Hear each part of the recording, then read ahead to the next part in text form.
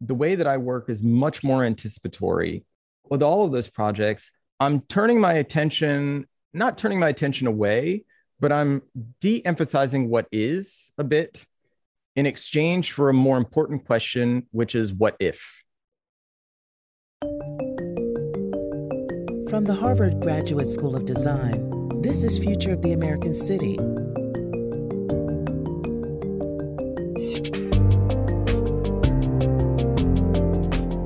I'm Charles Waldheim. We're here today with Marshall Brown, architect, urbanist, and principal of Marshall Brown Projects. Marshall joins us today to discuss his new book, Recurrent Visions. Marshall, welcome. Thank you, Charles. It's nice to be with you. It's nice to see you again. I've been really interested to see, thank you for sharing with us the preview of the book, which is going to be out shortly, which documents, among many other things, three of your primary projects over the course of the past decade and a half. And I wanted to just open with an excerpt from the foreword by Monica Ponce de Leon, your dean at the Princeton School of Architecture, where you also serve as associate professor of architecture. In her foreword to the book, Recurrent Visions, Ponce de Leon argues that your approach is conceptual yet incisive, and that your work includes a rare sense of both intellectual imagination and offers prescient alternatives to current realities. These are extraordinary compliments and true in my experience. And Ponce de Leon goes on to argue that, in fact, if you look at urban design broadly, especially those of us that focus on the American city in the recent past, quite a lot of attention has been devoted to questions of ecology and environmental performance and questions of morphology, urban form that continue to linger. And that in relation to that, to your work really brings a focus on both the economic and the societal, and I would probably add the political to that. In this context, the book is really a summary of three major projects over the course of the past 15 years. Marshall, why did you choose those three projects from the range of the different projects I know you've been engaged with over the course of that time? Why these three projects for this book now? Thanks, Charles. Great question. So I'll say first, I really appreciate that you've created this show, this podcast, because it deals with a really important question, which is the future of urbanization in America, the United States especially, which I think is a really understudied question. I think a lot of the struggles we have in urban America, however you want to define that, have to do with the lack of attention paid to that question broadly. And so I'm happy to be involved in this conversation. The book, Recurrent Visions, which my publisher, Princeton Architectural Press, will want me to say will be out May 17th and is available for pre-order already. It's your local bookseller near you. Yes, as on your favorite online bookseller. It's my first book about my practice, which was officially established in 2011, but has been going on a bit before then. One of the projects in the book predates that. And so to answer your question, I chose these three projects because they really represent the trajectory of my creative output and my thinking as someone who I say is sort of ending the first phase of their career as a designer and entering the next. So it's, on the one hand, all the work is really about the future of particular cities, and I think the future of architecture and urban design. But it's also, for me, a bit of a look backward. It's an attempt to, let's say, summarize or put a point on the approach or the approaches that I've tried to develop within my studio practice. One of the things that strikes me about the book is, speaking to this point of your practice has been established. You've been, a national figure for some time in these spaces. And as your first book, I just want to comment on the level of restraint. I mean, I think it's not very common that somebody coming out after a decade and a half of productive work has the restraint to publish three projects, critical reflections by authors, curators. I'm just struck by the curatorial choices that you've made, given the impulse for so many is to publish everything they've done when their first book comes out. Yes, I think I can attribute some of that restraint to engagements I've had with the world of visual arts. There's another part of my practice which has been recognized by the visual art world. It has to do with my drawing practice, my collage practice. And working in those spaces, you learn very quickly that putting all of the work on the wall is the last thing you should do, right? You need to leave space and leave gaps for others to allow their imagination to enter. So, there are many other things that I worked on over the past 20 years or so, but these three, I think, sort of account for the span. One project from New York, one from Chicago, and one from Detroit. I think everything you might need to know about my approach to architecture and urbanism is more or less covered by these projects. And so it was about going deep into a few things as opposed to presenting kind of complete works, or I'll leave that for later. So three projects describing the breadth of the end of the beginning, let's say, of your career, notable already. We should mention that those three projects, New York, Detroit, Chicago, are accompanied by reflective essays by Joseph Becker, Allison Glenn, Adrian Brown, and that the book is co-authored and features an introduction by curator Karen Keiss. So again, restraint. I mean, given the relative possibilities of an impressive body of work like yours and an inaugural publication of this kind, I was struck by the range of voices that you were able to bring together. Let's open with a conversation about New York. The first project, this is the part of your response to the failed Gary Ratner proposal from 2003, looking for the kind of the site of Vanderbilt rail yards, and your project is really, I would describe it as a kind of counter proposal, a kind of critique by implication through the métier of urban design. And in some ways, you touched on this in your 2007 essay, Not Good, but Well Behaved. And I want to just sort of start there and ask you to kind of reprise for our audience, like, what was your response to that original proposal for the Vanderbilt yards and your response to the Gary and Ratner proposal? And how did that kind of suggest doing your own piece of work in response? In 2003, to give a little context, I was a young architect, only 3 years out of graduate school, living in Fort Greene, Brooklyn, working for different firms in New York. I had worked for Davis Brody Bond, and then I spent a short while working for Pentagram Design. And the master plan designed by Frank Gehry and commissioned by Forest City Ratner for the Atlantic Yards was commissioned in 2003. It was announced in 2003. Let's put it that way. And I think what's important for people to understand is 2003 was what New York was like in 2003, and more importantly, what Brooklyn was like in 2003. It was kind of if this was the beginning for me, it was kind of the end of the beginning for the so-called renaissance of Brooklyn, especially downtown Brooklyn. So Fort Greene, it was the moment just before Fort Greene became known as, let's say, the best neighborhood in all of New York City. Before real estate property values really started to overheat.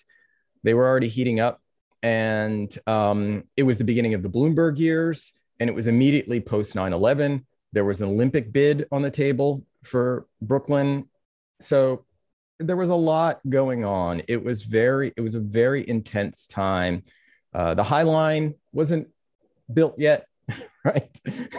It's almost like a prehistory. So that said, when this project was announced, I was actually living in the neighborhood directly adjacent to the site. And I had walked past this site almost every day.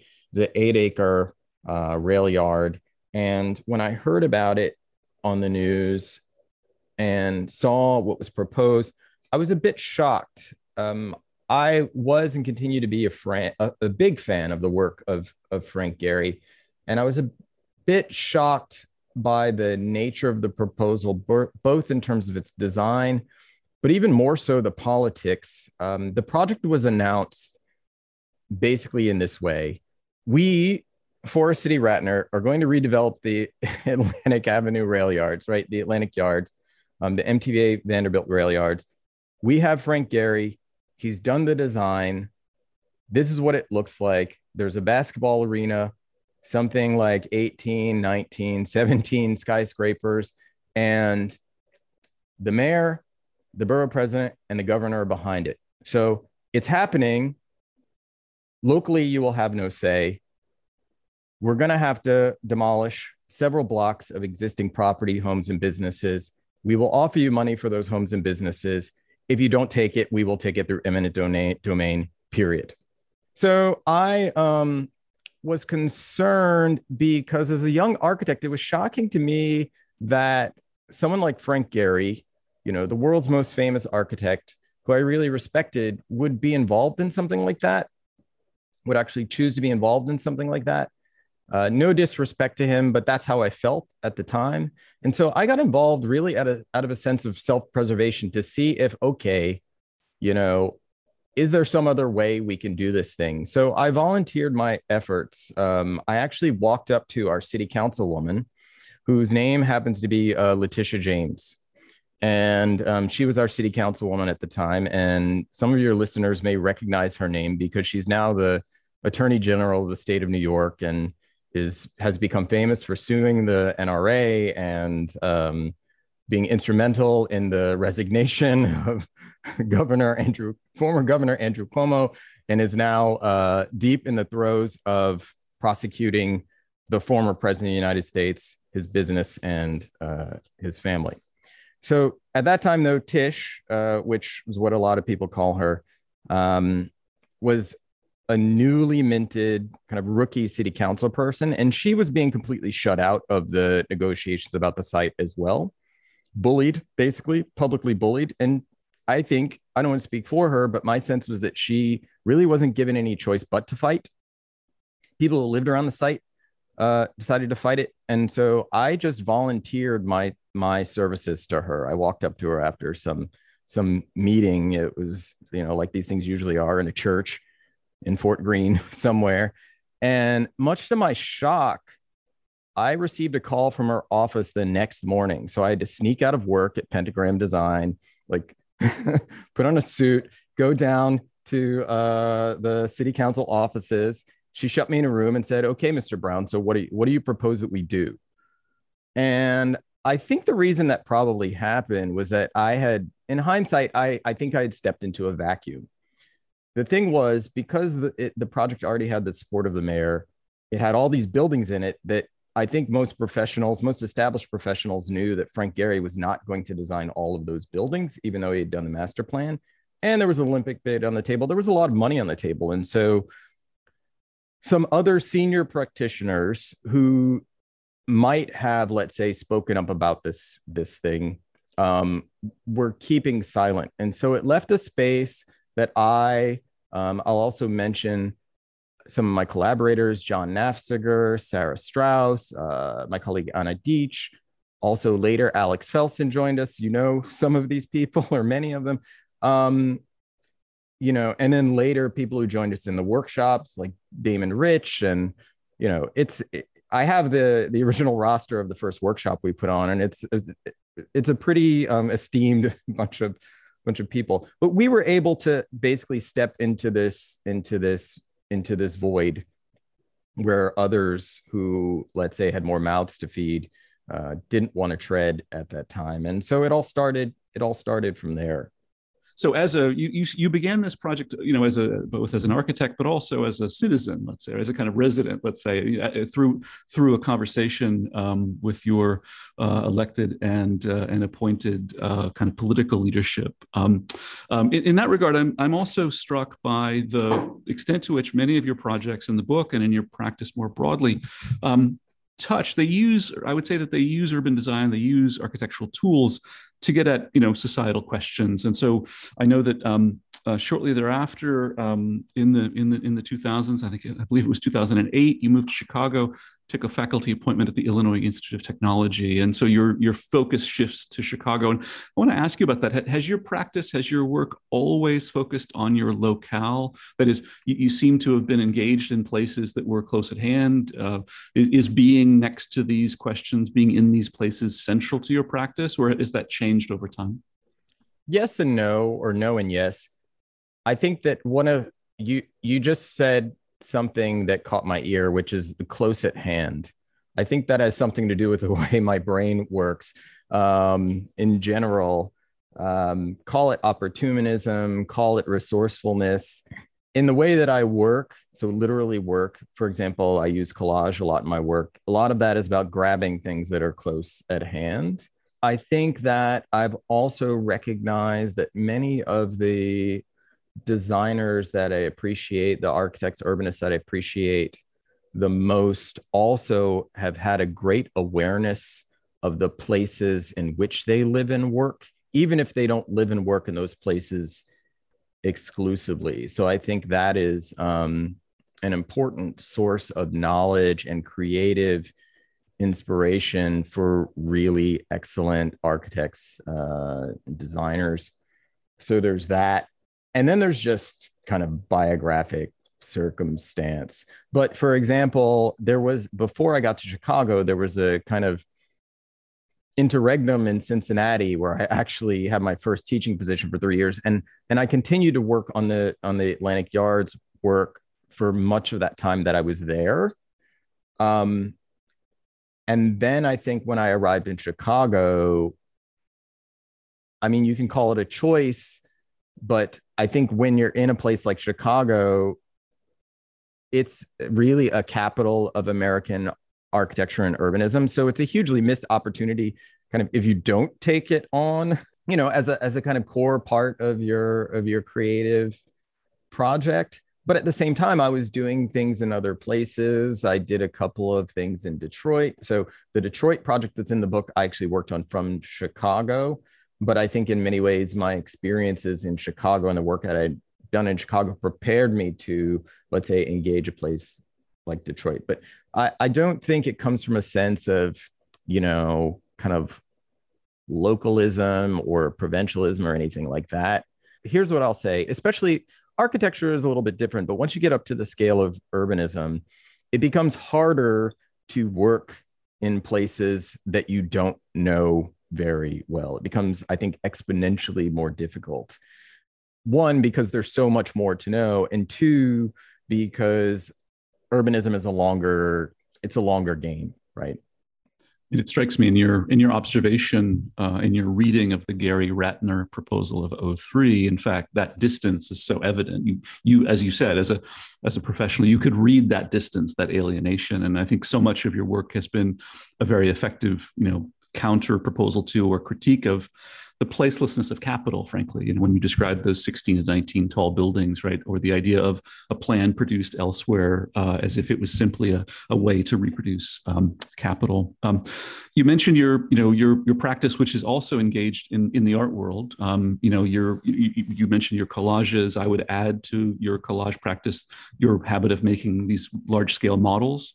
And as I think of your work and as I've experienced it in exhibitions and publications over the years, I'm struck by, this sense of it being at hand. It's on the one hand, materially present. And this is, of course, in an era in which we have all manner of, digital obfuscation and animation and all sorts of smoke and mirrors available. And there's something about both your drawings and models in which you describe them as such, right? So in the book, they're not simply describing counter proposals for the future of the American city. They're also dimensioned, they're materially described, and they're considered as works in their own right. And I think it's notable in part because of its consistency over the course of the last 2 decades, but also that double valence is intriguing to me, that on the one hand, I'm interested in the way that you're using urbanism as a kind of societal critique, right? As a kind of alternative to the dominant mode of city making that we see in the American city and the social and political, failures that it represents. And at the same moment, the idea of urbanism as a cultural form, right? The idea that the architect makes a drawing, makes a model, and that these things have their own value.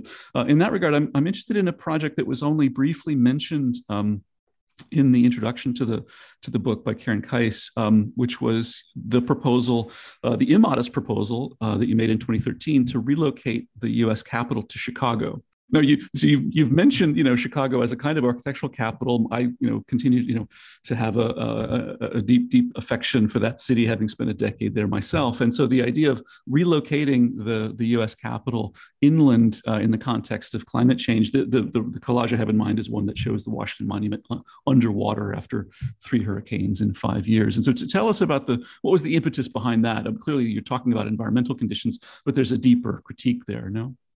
Yeah, so that proposal for relocating the nation's capital to Chicago, which I wryly titled First City, which for those who aren't aware, Chicago is of course known as the second city, but retitling it First City was actually part of a scenario planning exercise that I developed when I first arrived to Chicago. The New York project taught me a lot of hard lessons, and one of the most important ones, and this is a lot of what the book is about, the book's title points to it, Recurrent Visions, is it really schooled me in the challenges that time poses to people who do the kind of work that we do. The real, one of the real, I think, let's say, problems was that those of us who lived and worked around the Atlantic Yards had been walking past it every day, right? And we had we needed to take some of the blame for what happened because we never imagined that place was ever going to be anything different than what it was until someone else came along, right, and showed us. And this was a lesson that really stuck with me. There were also things that happened where, as I kept going back over the years, right? So I probably worked on that project from 2003 to 2009. It's still going on. It's still not finished. People who were children became teenagers and became, like voting adults. And then it became evident to me, as it is evident to, I think, people like you and some of our colleagues, but not nearly many enough, which is that our job is vision, right? We have to be able to look 10, 20, 30 years over the horizon to really be able to do the kind of work that we want to do. So one has to imagine that world, right? 20, 30 years from now, what is our world going to be like plausibly? And so when I got to Chicago, I kept those lessons in mind, and I got very interested in tools and techniques from outside of our field, specifically from scenario planning. And again, things that are close at hand. It turned out I arrived also in the centennial year of Daniel Burnham's plan of Chicago. And so I remember going to, it was like a lecture or symposium where someone was talking about the plan, and they showed this picture of the center of the plan, which was the civic center that Daniel Burnham had proposed, which was never built. And what's there right now is a site that you, of course, will know very well, which is was formerly known as the Chicago Circle Interchange. It's like the third worst traffic interchange in the country in terms of, and it's basically a circle. I mean, it's a circle. It's a hole right at the kind of main axis of the city, right? Like how American. The only public university named for a traffic interchange in University of Illinois at Chicago Circle. Like that's an American city, right? Like that's a thing you would do in America and nowhere else. So it became obvious to me, like, okay, this is my project, right? So, but then I understood, all right, so if I'm going to imagine the future of this site, then I need to figure out a way to put my mind into the future and imagine forces that would be powerful enough to actually transform that site in some way that was, let's say, that somehow contributed to the urban environment. But that's a tall order. So long story short, or not as long, I developed actually 3 scenarios for the future of the city in a project I call the Center of the World. one, which you mentioned, called First City, where the nation's capital moves to the city. Another one called Holy City, which is about the idea that after Oprah Winfrey's eventual passing, that pilgrims descend upon the city, and basically there's a kind of a pilgrimage site, a holy city built on the site, which is very close to where she used to film her famous TV show. Harpo Studios on the near west side. Yes, Harpo Studios is like just up the road or a shrine in this version, a pilgrimage shrine. And then the third one was about the emergence of a new socialist stock exchange, because at that time we also had the financial collapse, 2007, 2008, and the rise of, Occupy Wall Street and other movements. So this was part of a larger attempt to try to develop tools and techniques for working from the future backwards. And that led to me developing other things, which the book talks about, which is these techniques of using film and video and creating these narratives, future histories, et cetera. I want to ask you about the 2013 proposal for the Chicago Socialist Stock Exchange that you mentioned, one of the triad of projects coming out of that in the wake of Burnham, let's say. So this was, as you say, coming out of, Occupy Wall Street, other, social protests at the same moment, of course, is now nearly a decade ago, and in a way anticipates, I think, many of our present predicaments. Tell us about, that notion of, describing a new stock exchange, explicitly socialist, and what that was about, like what that aspired to do by way of image making. So, like many of us, I had this sort of lesson drilled into my head, especially as a student, but even following that, public work was really very much about kind of being focusing on process over product, being a channel for kind of collective desires, et cetera, et cetera. But what I found out from the beginning was, is in my experiences in New York, was that there's still an important role, especially in our contemporary image culture, for architects and urbanists to play in constructing visions. And in fact, I started out in the Atlantic Yards focused on process. So our goal was not to try to out-design Frank Gehry. That would have been nuts, right? We weren't going to out-model him, out-design him, et cetera. And so what we focused on was kind of creating sets of principles, et cetera, et cetera. We were good at that, but then people said, okay, that's fine, but we need a vision. And they would use this word over and over. We need a vision. We need a vision. They just kept saying it till finally I just gave in and started doing that. And so when I got to Chicago and started working this project for the Center of the World, I realized waiting for a client, waiting for permission, and this has to do with the way that I run my practice, is that I realized if you wait around for a client or instructions or somebody to come along and tell you what it is they want or need, et cetera, it's probably too late. And so it's probably far too late. And so the way that I work is much more anticipatory. And so with the Chicago Socialist Stock Exchange, or with all of those projects, I'm not turning my attention away, but I'm de-emphasizing what is a bit in exchange for a more important question, which is what if, right? Well, what if?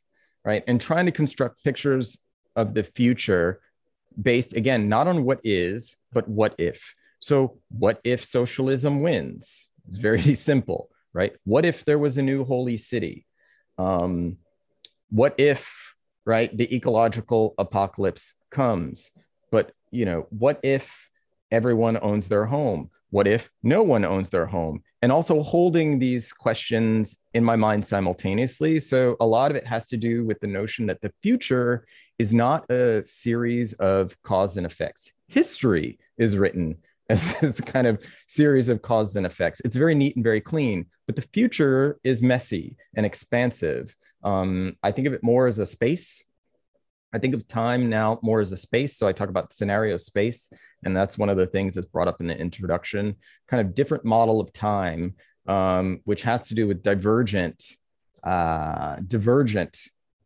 scenarios. And so the socialist stock exchange is about that. Now, what's funny is how quickly the future catches up with you, right? Because I hadn't heard of Bernie Sanders, yet here we are, right? And the DSA, which is an organization, the Democratic Socialists of America, which has, been around for a long time, is now a big thing. And Bernie Sanders, an avowed socialist, is now in charge of the budget in Congress. So things that maybe sounded a little bit crazy then suddenly now become very plausible realities. It's interesting how this, this notion of scenario planning that you referred to earlier, and the premise of, well, if this, then what, as a kind of logic, gives you a space in which you can imagine, divergent futures. And at the one hand, in 2013 in Chicago to propose a socialist stock exchange, I'm sure was, at the limits of imagination. And as you say, reality very quickly eclipses that. And so what I find interesting about that is that double valence, is that in your hands as an architect, that these images have this power to conjure this alternative reality. And yet, of course, it's not about you being, accurate in your prediction. It's rather, how does it catalyze conditions at the moment? And so your work has, tended to follow and anticipate in many ways a range of questions. I know that, many of our listeners may have seen your work in the 2016 Venice Architecture Biennial, in which you were one of a group of people focusing on Detroit. And I want to talk to you about the Kendra Civic Academy in Detroit and your work there. And first of all, I want to open with, this we've talked a lot about in this series about Detroit. We've been following Detroit in a way as a venue for these conversations. And I wonder about, how you think of your work in relationship to what's been described or inferred as the kind of the renaissance of architecture in Detroit, or the kind of return to kind of urbanism in Detroit in the past years. I feel like I'm telling a lot of stories today, even though we're supposed to be talking about the future, but that's the way I've started to think. So first, I'll have to, before we get into Detroit, which I know something your show is very interested in, because I've listened to almost every episode at this point. Full disclosure. So in 2000, I think it was the winter of 2014, 15, I was working in my studio. I remember it. It was a cold day in my studio in Chicago. The heat didn't work very well, and the phone rang, and it was from a search firm. And they were calling me to see if I was interested in interviewing for the position of the head of city planning in Detroit. This is a little well-known fact. I have not advertised it, but it's true. I went, I interviewed, I met the mayor, I did all that, I toured the city. I didn't get the job. Maurice Cox got the job, to which I thought, great, because I was terrified that they were going to offer me the job, and then I would have to put my money where my mouth is and then take it. So hats off to Maurice. That said, I was then, only just a few months later, asked by Monica Ponce de Leon and Cynthia Davidson to participate in the Biennale project, which I think was a much better fit for me. That project was a really exciting one for me to work on, because it allowed me in some ways to demonstrate my awareness about many of the issues that I think you have across the Midwest. So even though the book starts with me in New York, the truth is I've spent now the vast majority of my adult life in the Midwest. I went to college in St. Louis. I taught in Cincinnati for 3 years. I lived in Chicago for 10 years, right? So the space of the so-called Rust Belt is kind of where I formed a great deal of my creative and intellectual self. So unlike some of the other architects, Detroit was not like unknown to me, because my studio was on the south side of Chicago. And I say to people sometimes, we have a Detroit in Chicago. People talk about the scale of Detroit and how big it is. I say, well, Detroit might be, what is it, like 170 square miles, or is it 107 or 170 square miles? Chicago is like 240 or something like that. So you could fit the entire city of Detroit within it. And there are vast territories within the city of Chicago that, are indistinguishable from much of what you've heard about Detroit or Cleveland or Youngstown or even parts of St. Louis and other places. So that said, even though I didn't live and work in Detroit, it was no stranger to me. And so that project was really, I don't want to make it sound like they had pitched me a softball, but I felt like I was ready when the opportunity came. Detroit's no softball, but certainly you were well prepared. I mean, a part of what resonates for me in that account is, in our research on Detroit, from years ago, a part of what is compelling about the city is that, as you say, you can find aspects like Detroit in almost every American post-industrial city across the country, and yet there is something about the legibility, the extremity of it in Detroit. But I think it's important that you've described it coming, from the region and doing work in a place that you felt that you knew something about it, as opposed to simply being talent flying in for a project. Yeah, and this might sound ungenerous in some way, but my concern, there's been a lot of, so this is why I gave the disclaimer. There's been a lot of attention given to Detroit as sort of the poster child for depopulation, the challenges of urban expansion in America, so-called vacancies, so-called blight, so-called Rust Belt, et cetera, et cetera. I think there's a problem with that intense focus on Detroit. One, because I am not convinced, others will largely disagree, that these challenges can be dealt with most effectively or thought about most creatively under such extreme circumstances, like such extreme circumstances you find in Detroit.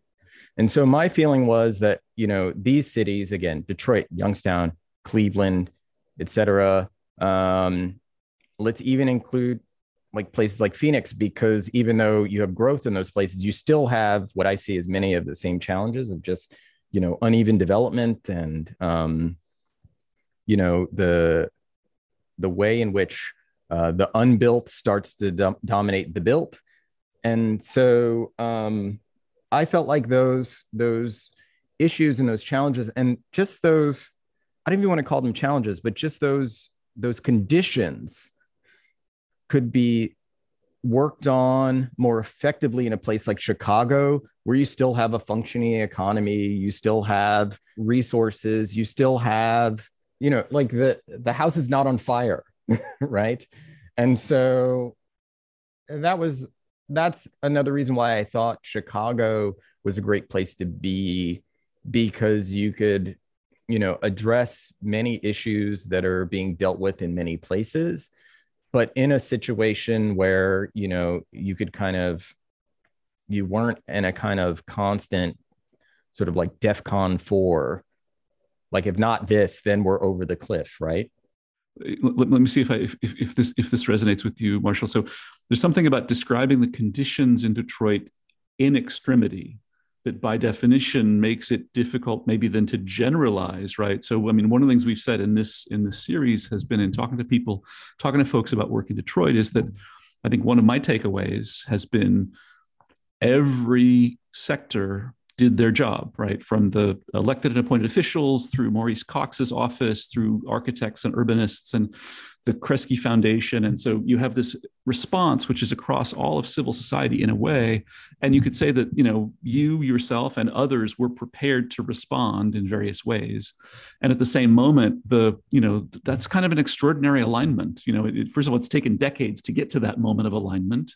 We'll see how long it lasts, but also how generalizable are its lessons to other American cities. If it's defined, whereas I think what you're characterizing are conditions that are shared enough so as to be relevant in a range of other places. Yes. And, I have a great deal of empathy for what the people of Detroit are going through, continue to go through, have gone through. And I think that at a certain point, and I understand also that there was a great deal of critique of the work that we did and the show that was put on. And I understand that point of view. And I think that only supports a bit of what I'm trying to say, because when people are dealing in their day to day with just like very, very fundamental problems of survival, it's very hard to kind of get there, to sit there and listen to kind of not crazy, but certainly to get them to start to push the limits of their imagination about what their reality, how their reality might be different. I also think that I found it very strange when I would go to Detroit. I mean, this actually happened. I think this was in preparation for the show or during some other visit for some other project, where I was sitting in a restaurant in downtown and cafe. I was the only person in there. It was lunchtime, and talking to the bartender, and we began chatting about a new apartment building that had just gone up across the street. And I had noticed when I come there were some new things. There was also like a John Varvatos boutique kind of on a corner. And then this new apartment building, I started asking about it. And she said, yeah, the units are renting for something like $4,000 a month, to which I was shocked, because I was coming from Chicago, and, like even in Chicago, which is the third largest city in the United States, for $4,000 a month, like you wouldn't even conceive of paying $4,000 a month, for an apartment. For that amount of money, you could live in the wealthiest neighborhood in Chicago. And I was living in a pretty good one, not far from the mayor, and paying, something like a quarter of that. So that to me pointed towards something which made me very suspicious, to say like, hey, this cannot be good, right? Like that kind of extreme overheating, right? Just exacerbating. And I think this is one of the big problems in, I know it was a problem in Chicago, and I think it's an evolving issue in Detroit. It's just uneven development, right? That you have whole districts of the city which are completely overheated, and then other districts which are going in the opposite direction. And I think that this is one of the things that we struggle with. And I could infer, but let me ask the question: does that raise a concern for you about the role of, architects, artists, design culture being used as, kind of agents or ameliorants of gentrification? Yes, and this is one of the things. I don't even think it's just gentrification. I think it's bigger than that. For me, the discourse around gentrification is one that I tend to avoid, because it too quickly descends into a discussion about heroes and villains.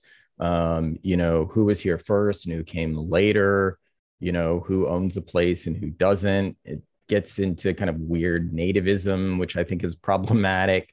But there is, I think, what I've been generally concerned with and interested in is just what it means. What is the role of designers in our neoliberal era, which has become increasingly dominated by the forces of, finance and real estate, which is a part of that, and what that means as a form of power and how we wrestle with it.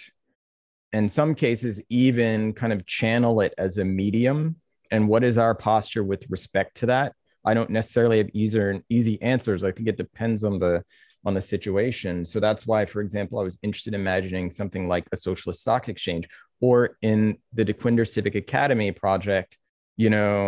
I'm a child who was of public schools, right? And so the whole discourse around public schools in America, and the increasing privatization of public schools vis-a-vis charter schools, which of course the people who run charter schools insist like, oh no, these are still public schools, but okay, fine. I understand it's not a bright line between the public and the private. Okay, fine.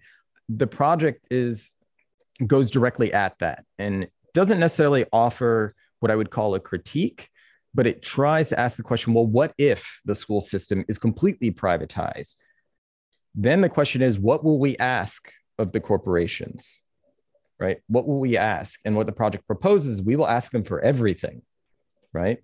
We will say that you must do your part to see to not just the education, but the housing, the kind of physical, social, emotional, spiritual welfare of these children, their families, the teachers, and everyone else who lives inside this 3 million square foot citadel within the city, right?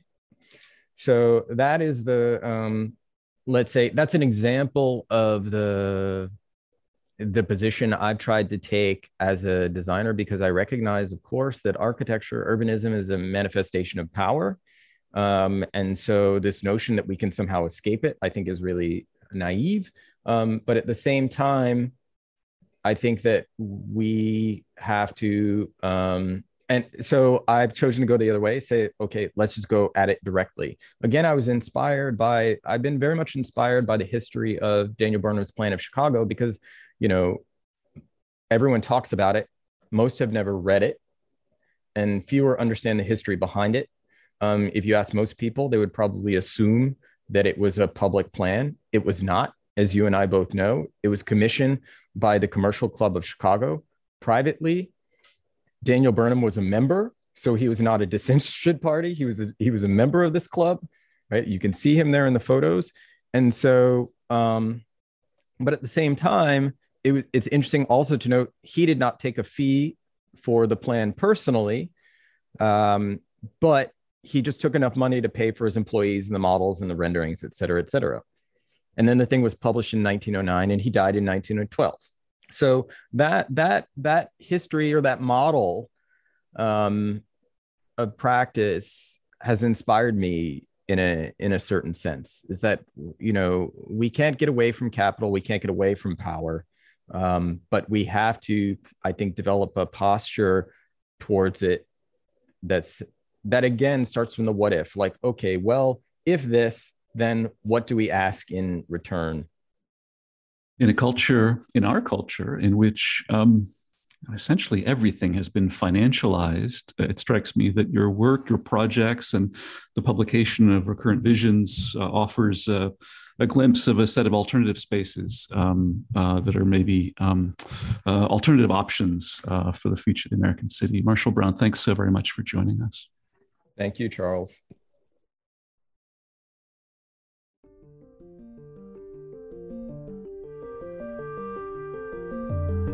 You've been listening to Future of the American City, curated by the Office for Urbanization at the Harvard Graduate School of Design.